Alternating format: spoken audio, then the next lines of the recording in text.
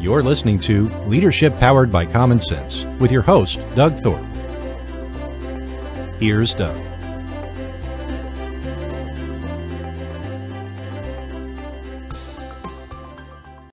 Hello again, everyone. This is Doug Thorpe, and you're listening to another episode of Leadership Powered by Common Sense. Today, we're going to talk about the ever-present topic of risk. If you're going to run a business, risks are going to come and go.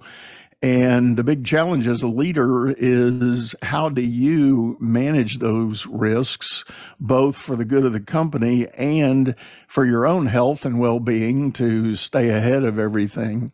My guest is a gentleman named Stephen Lasnik. He's got a lot of experience in that area. He is a multi-time entrepreneur. And we're going to get him to enlighten us and open this discussion. So, Stephen, welcome to the show, man. It's great to be here. Thanks for inviting me. Yeah. As is a bit of a custom on our show now, give us a little bit of your background and kind of the journey you've taken to get to where you are today. Sure. Well, I'm 58 years old, and over the last 30 years, I've built 7 companies in the $5 million to $25 million range. 2 of those companies have made the Inc. 500 fastest growing companies in the United States. I still own 3 of those companies right now. I'm actively involved in 2 of them, and the third one, it's being run by somebody else that we have. And so they're both of those 2 of those companies are $25 million companies each, and then the other one is just a commercial real estate business. So I've had a variety of different businesses. They've all been different in essence. So I've been in the digital printing world. I've been in the very high-end temporary staffing world. I've been in the financing world, the real estate world, and the software as a service world. And so my expertise has always been in running businesses. I really don't care what type of business it is. In essence, I usually like B2B type of business. And lastly, so for those of you who are wondering, so I wouldn't exactly say I've never had a failure in a business. I've had businesses that have run their course. And we can kind of get into that as we talk a little bit more today about risk. Yeah. Just curious, had you done anything in the corporate world prior to doing all this, or were you kind of a natural entrepreneur? Yeah. So I worked for Xerox for 8 years when I first started. At the age of 17, I always thought that I would have my own company eventually. And I thought I'll work for a big company and then go work then I have my own company. I loved working for Xerox. It was, for those of you who are younger, Xerox was the Google of its day. It had really incredible people working there. I loved my job. I was promoted 5 times in 8 years. I was one of the top sales reps in the country for Xerox. But at the age of 30, I was ready to move into management, and there was a recession going on, and a lot of the older people who were potentially going to get laid off were getting the jobs that I wanted. It was a time for me to make a decision about going into my own business at the time. And my wife and I, we were getting married, and we decided that was the right time for me to start my own business. So I actually worked for Xerox for 1 year, for my last year, without them knowing it, while I started my other company. So I worked from 7 a.m. till 1 for Xerox, and then from 1 till 9 at night at my other company, the company I started. Yeah. Yeah. Back in the day, we called that moonlighting, but I don't think people talk about it. They talk about side hustle now. Well, side hustle, but honestly, a lot of people don't want to put that type of time in. Right. They really don't. So right. That's so true. Well, let's lean into the key focus area that I teased out at the start, this idea of managing risk. There are many, many different kinds of risk that businesses face and the owners who run them. Tell us a little bit about your experience or your, for all those companies, what have you learned about the presence of and the challenge in managing risk? Well, I mean, there's a lot to it. And I think it's been one of the reasons why I've been able to be my own business owner for 30 years is because I've been able to manage risks really, really well. The first thing is what I've noticed with myself, and I know lots of other business owners, and and what I notice about myself is that I will take time out of my business on a weekly basis to think strategically, to plan, to get to have a clear understanding of how we're doing as a company. And a lot of business owners are so busy working in their business that they don't work on their strategic plan. They don't work on their knowing their numbers. They don't work on being able to step away and look on the business instead of kind of going. So, I always did a really good job of having a pulse of what was going on in the industry, how we were doing, and not making a huge gamble without really trying something out. So so I think it's really important for you to do that, where you don't go from 0 to 100 so quickly in a business, that you take these baby steps, and that's managing risk. You don't put all your eggs in one basket, so to speak. You manage your risk. You see, the most important thing about a business is first thing, in order to build it, you got to get sales, right? In order to get sales, you have to know how to acquire clients inexpensively. If you can't do that, you really you can't learn, because there's just so much reading, there's just so much observations you can make, and you can't really get into a business unless you are working with clients. You see what they're asking, you get to see what competition you're up against. And so so my expertise has always been marketing, lead generation, getting clients to come to my companies. Also, just so we were clear, 2 of the 5 companies I started, I have a business partner with. The two of the 3 I own right now, I have a great business partner. The other businesses I have had no business partner. So in this particular case, what I'm talking about is my expertise has been, how do we figure out if the idea of the business that I'm running is going to get clients? And that's the number one thing that I've always been really, really good at.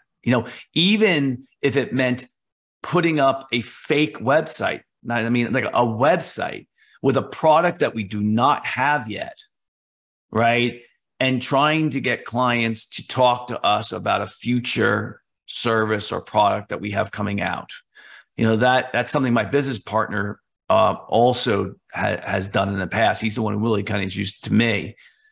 But, most people think, oh, it's the product and service, which is the most important. So you go out and you spend all this time on a product, you spend all this time on potentially delivering having a service, and you don't spend any time on acquiring clients. And with small businesses, a lot of times it's the owner knocking on doors. I don't even know if we do that anymore, but but I'm just using that Right. loosely. Right. And so go ahead. Well, I agree with you. And I have told this story on this show in the past, that one of the experiences I had at the turn of the century, if you will, that I was working in the mortgage finance world, and there was a phenomenon that kind of hit the street, and everybody seemed to get pretty energized about it. And that was the idea of outsourcing back office function for mortgage lenders. And because that was for each individual mortgage company, that was a heavy overhead.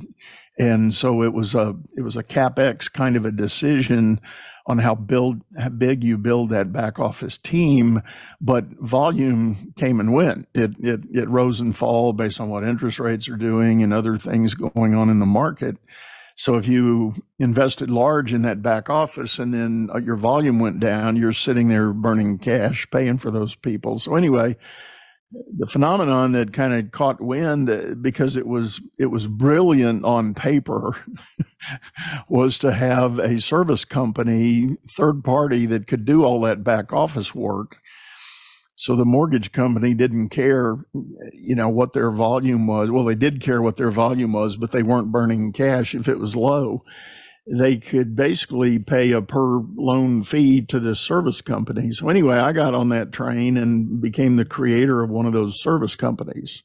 And there were about 6 of us that emerged across the whole U.S. market. And we got some big, I'll call it institutional money to back the play. And because, again, on paper, this was gold. Everybody believed it. Everybody thought it was the right thing to do. But guess what? When you really put it on the ground and got it going, those mortgage companies didn't want to give up that part of the food chain. They were unwilling because there was a lot of success baked into how efficient and effective that back office function ran.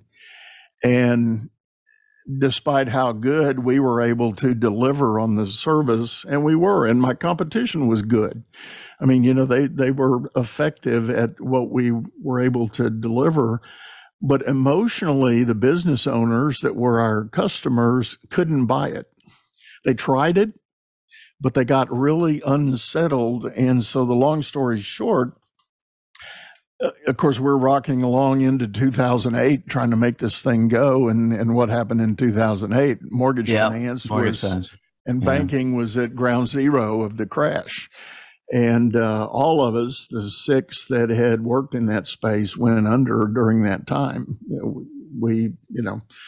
It was one of those learning experiences for all of us. But my point is, there's a great idea that looked beautiful on paper. I mean, the margins were silly. It was just, and the benefits that we could.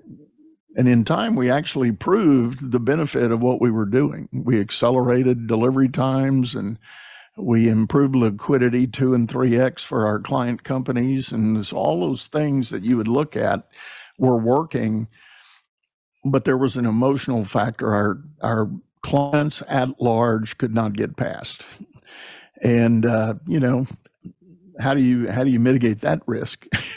Yeah, and I had a very similar circumstance. And so when I look back at every single business I've had, there wasn't a time when I wasn't managing risk, right? It's funny. So just last week, I filled in for a professor at Stevens Institute of Technology, which is a engineering college, technology college in New Jersey. And I filled in for, I do it every semester for an entrepreneurship class. And the conversation was about managing risk. So exactly what we're talking about today. And I'll give you just 3 examples. I'll try to make them short of where, I didn't put all my eggs in the basket, so to speak, right?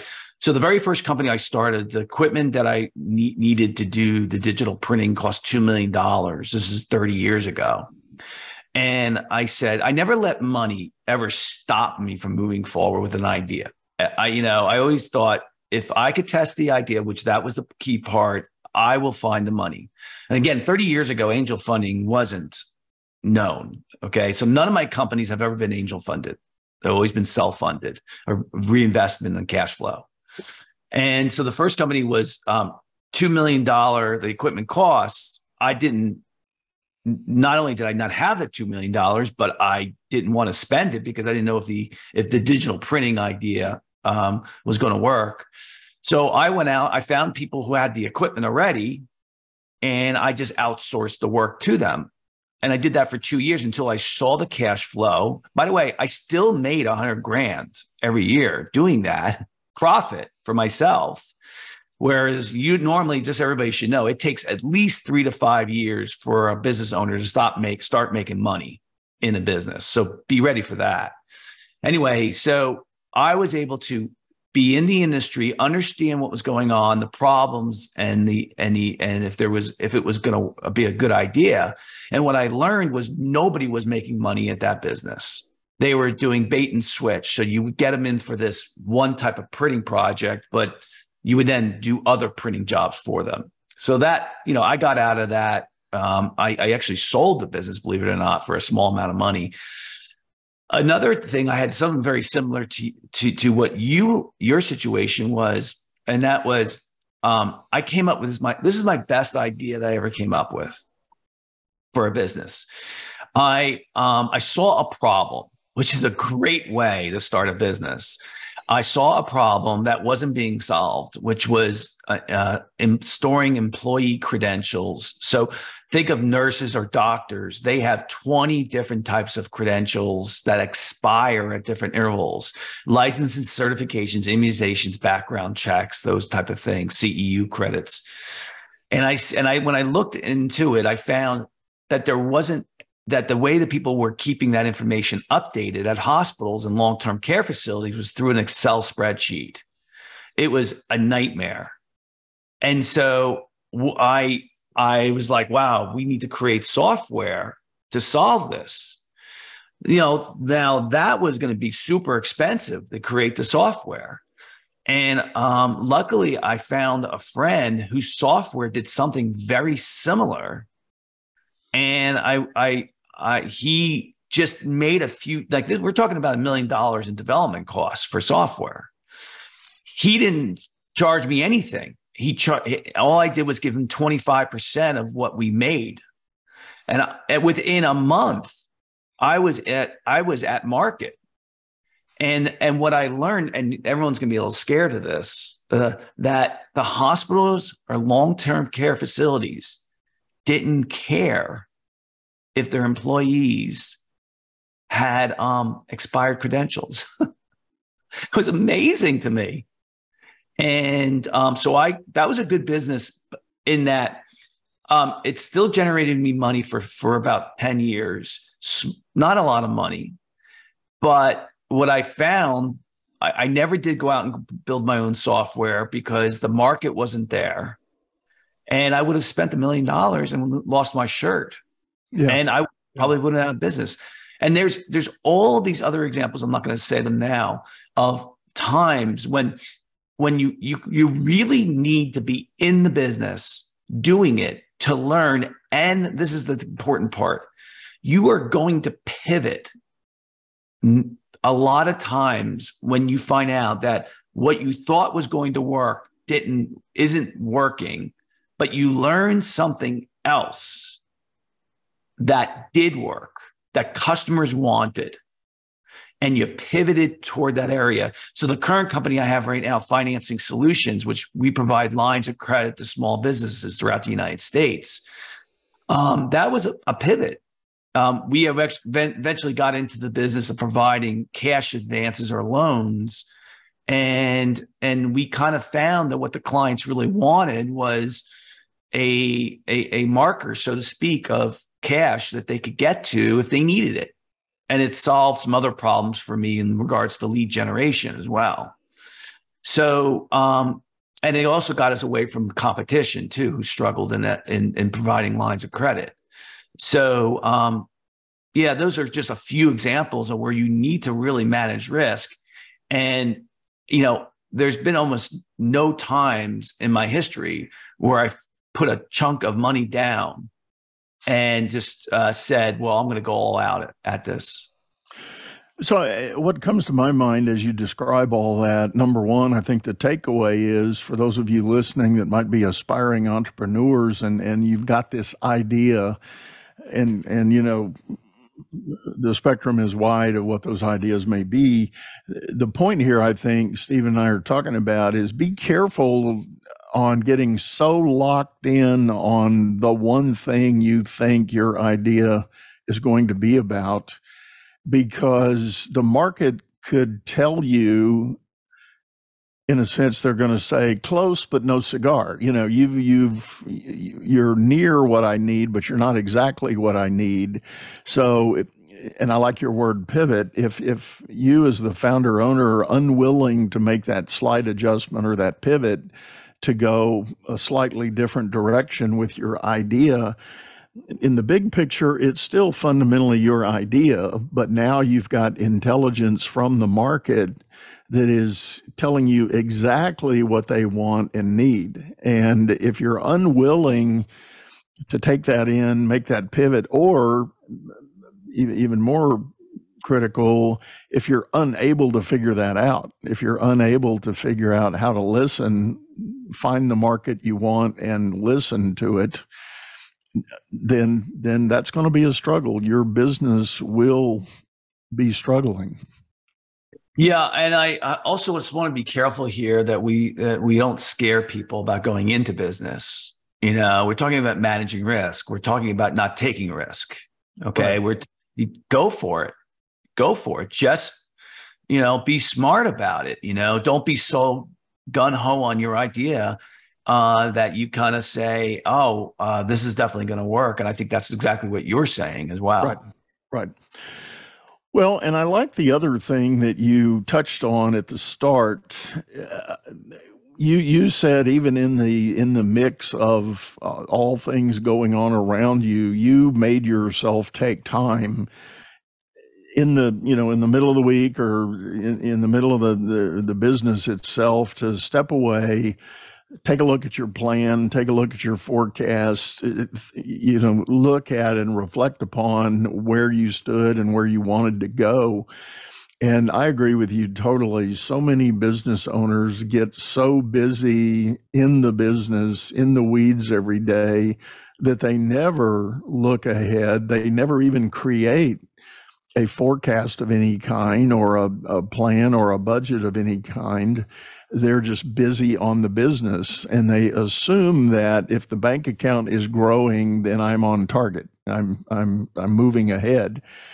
And the reality is you might be leaving a lot of money on the table because you could have had even bigger opportunity had you just been a little more strategic in how you deployed your resources, spent your money doing things to grow the business.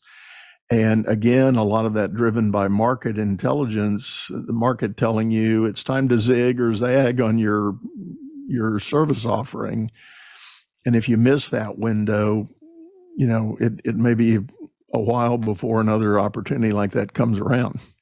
Yeah, I mean, the one thing about my business is that I've never been like in love with them. Like I'm not so enamored with my business that I think it's, that I'm in love with it. And what I mean by that is I am working on a business, and I can be objective about my businesses because it comes down to dollars and cents. Yes, of course, do I want to have an incredible well executed business? Of course I do. But I've never had a business where I say, I'm just so passionate and in love with what I do. Now, I'm not saying that there's anything wrong with that. I'm saying the benefit of being a little bit farther removed from your business is that you can look at it more objectively. So I'll give you an example. The second business I had was a very successful business financially. But I knew I was catching a wave. And I knew that wave was going to end at this period. Okay. And it came after 9/11. So I had this really successful business financially and I'll tell you, I was making $1 million a year. It was my second business. And I had it for about 9 years. But I knew once there were three things that were happening. It wasn't 9/11. Yes, it was 9/11. It was had to do with the year 2000 bug, which for those of you who are younger, it was about 2-digit codes versus 4-digit codes. It had to do with something called enterprise resource planning software being installed at corporations, which were like $50 million installations or more, $200 million installations, just really ridiculous. And the third thing was that work wasn't going overseas yet in programming. And I knew that at some point, if I couldn't pivot the business, it wasn't going to survive. It would have, but not the way I wanted it. It didn't have enough scale. I had to work in it too much. And then when that was 9/11 came, ERP kind of stopped being done. Year 2000 bug was solved, and work went overseas. And I ran that company for I had someone run it for me for a couple of years, and then I moved on to something else. And so the idea I'm trying to say to you is, everybody I know who's had a business, it doesn't last forever. Yes, you could have an exit strategy where it's sold, right? But there's a lot of friends I know whose businesses did well, but it ran its course. It's just, don't think that your business is going to be there forever. And you got to take that into account. What could come into my marketplace that could cannibalize what I'm doing? Right. And I knew that with the second business. I was like, this one's going to end. Well, and I want to reinforce something else you said. We don't want to scare anybody off from starting a business. All we're saying is you need to be aware of the various forms of risk that might come at you. And the other thing, as you were describing that, Stephen, the other thing that came to my mind is the idea that if you are an aspiring entrepreneur and you've got an idea, there's absolutely nothing wrong with building that business up to a certain point and call it a lifestyle business for you. Yes. If you get your business cranking, I'm going to pick a number just randomly, $300,000 net take home for you every year, and that affords you and your family all the amenities and lifestyle you want. You don't have to have the pressure of 2Xing or 3Xing that business. It's not an automatic that you need to go press to do that. But what we are saying that if you've got that opportunity and the business may be scalable to do a 2X or 3X kind of growth curve, then you are going to have, as the leader of that business, you're going to have to make some pivots on your own, thinking about how you're doing that. For instance, you might need to create a bona fide leadership team in the company. You may need to get one or two other people to offload some of the things you've been doing day to day, because on the one hand, there's no point in making that kind of money and being a ghost to your family and friends. Because, 5-10 years later, if you do your exit and you bring home this giant paycheck, everybody's going to say, who cares? Who are you? Yeah. And I've seen that happen quite a bit. Yeah. So the three businesses I have right now, so one is going to be very sellable. It's going to be sellable, and we plan on selling it.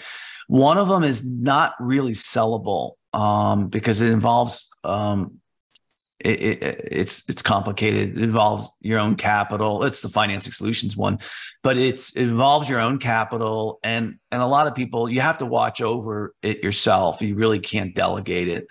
But that's a business that I only need to work in 2 to 3 hours a day. And so I plan on staying in that business till I'm 80, at least, in my 80s or whatever. My business partner and I are like, this is just something we can keep us busy for 2 to 3 hours a day, and then we can do our other parts of our lives. So, and the other one's real estate, which is eventually going to be sold. So, every business has its strategy. I do think it is a good idea to build a company so it can be sold, because even if it's not sold, if you build a company with that mentality, you will build a company that is built not on you working in it. Because when someone buys your company, they don't want you, they want your company.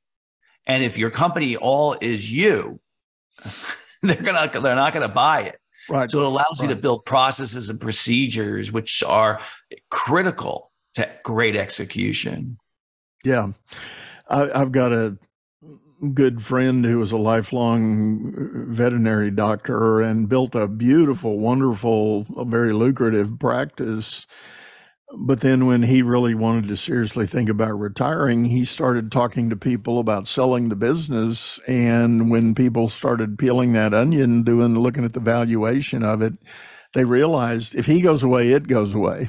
Of course. And so guess what the market value of that business is? Fundamentally zero. Terrible. And it's like a 1X. They're going to pay you for 1 year because you're going to get some extra clients. That's what they're paying you for, is those customers. Right. You know? Right. But even at that, most of the people that are acquiring those kind of businesses know that those customers are incredibly volatile. When their favorite doc goes away, they go away and they go looking for somebody else.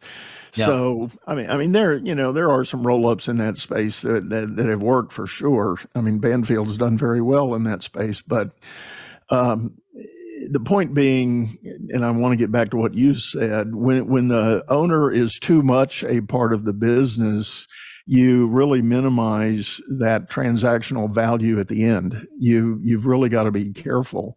And I like your caution to people to have the mindset to build the business to be a business that is not dependent on you. I tell my clients, are you at a place in your company, can you disappear for a month and it still operate? Yes. And a lot of times the answer is no. And then I say, well, we got some work to do. Yep. We've got some things to look at and potentially change in your business so that we can set you up. Now, that's not to say you're automatically going to do that all the time, but the point is your business sustainable without you being there for an extended period of time?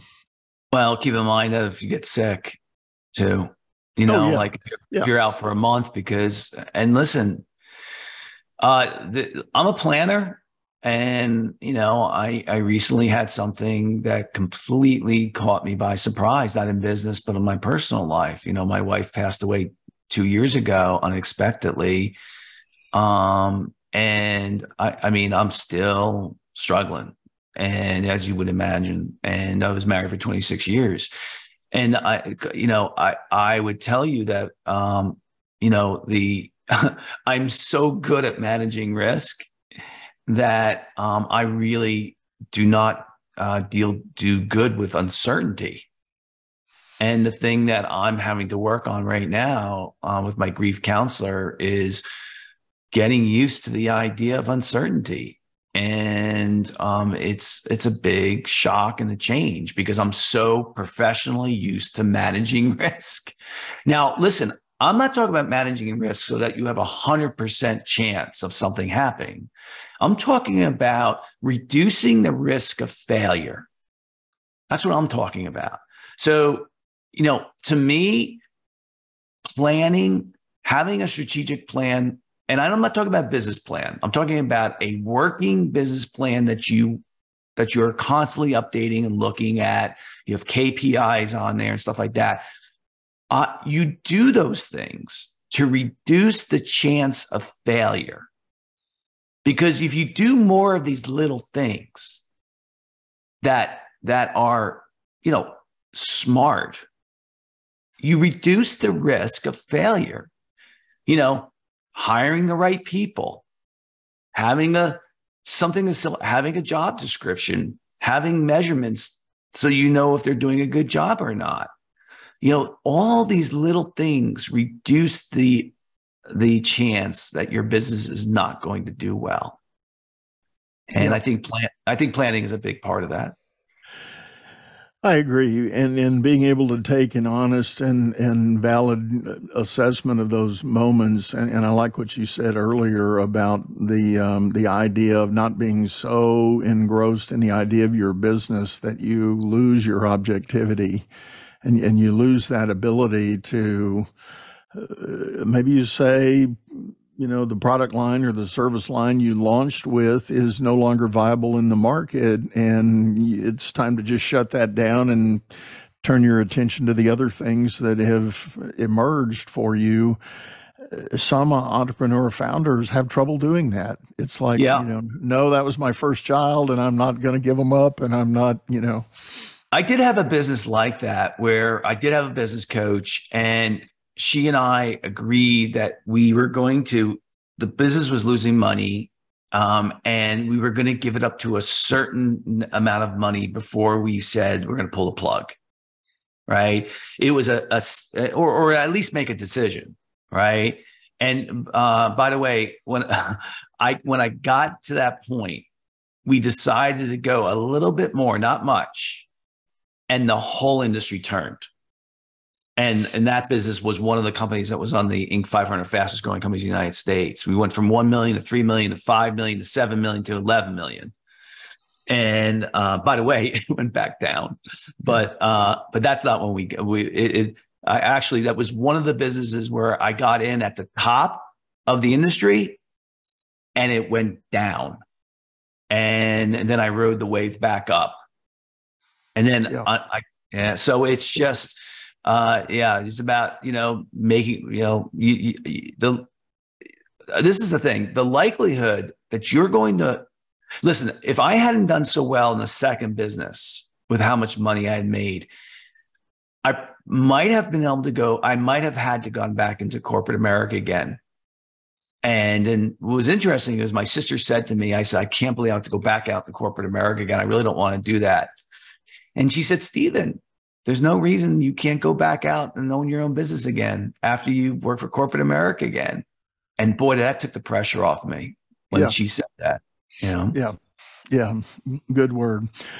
Well, Stephen, we're about up on our time. I really appreciate you sitting in, and thank you, by the way, for sharing that personal tragedy, and my condolences to you for that. Thank you.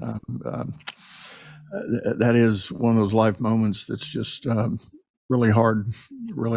So thoughts and prayers with you in your continued journey on the personal front. But thanks again for sitting in. Tell everybody the best way to get a hold of you if they want to know more about the business you are running today. Well, if you're looking for a line of credit for your business, go to financingsolutionsnow.com. Again, it's financingsolutionsnow.com. And if you want to email me because you have a question or something you need, you can just go to my email address, which is my last name. It's Halasnik, my first initial S, @gmail.com. So it's HALASNIKS@gmail.com. That's my personal, but I of course have a business one too, but that's just the easiest one. Awesome. Well, as always, folks, we're going to have those links in the show notes here, and you can drop down and take advantage of clicking on that and connecting with Stephen if you want to know more. This is the part where I like to remind everybody we do have a video version of this show over on YouTube, channel by the same name, Leadership Powered by Common Sense. Hop over there and check out the archives of other topics and guests that I've had. And if you need to get a hold of me, my info is pretty much all over social media, mainly as Doug Thorpe. My website is dougthorpe.com, and that's THORPE.com. You can get a hold of me. There's a lot of opportunity, button clicks for call to action. Love doing free discovery calls with people just to talk about your business, your ideas, and see if there's any help I or my team can give you. With that, we're going to sign off, say goodbye, tell you to go out there and make it a great day. You've been listening to Leadership Powered by Common Sense, hosted by Doug Thorpe. If you would like to know more about the coaching and advisory services he provides, visit dougthorpe.com.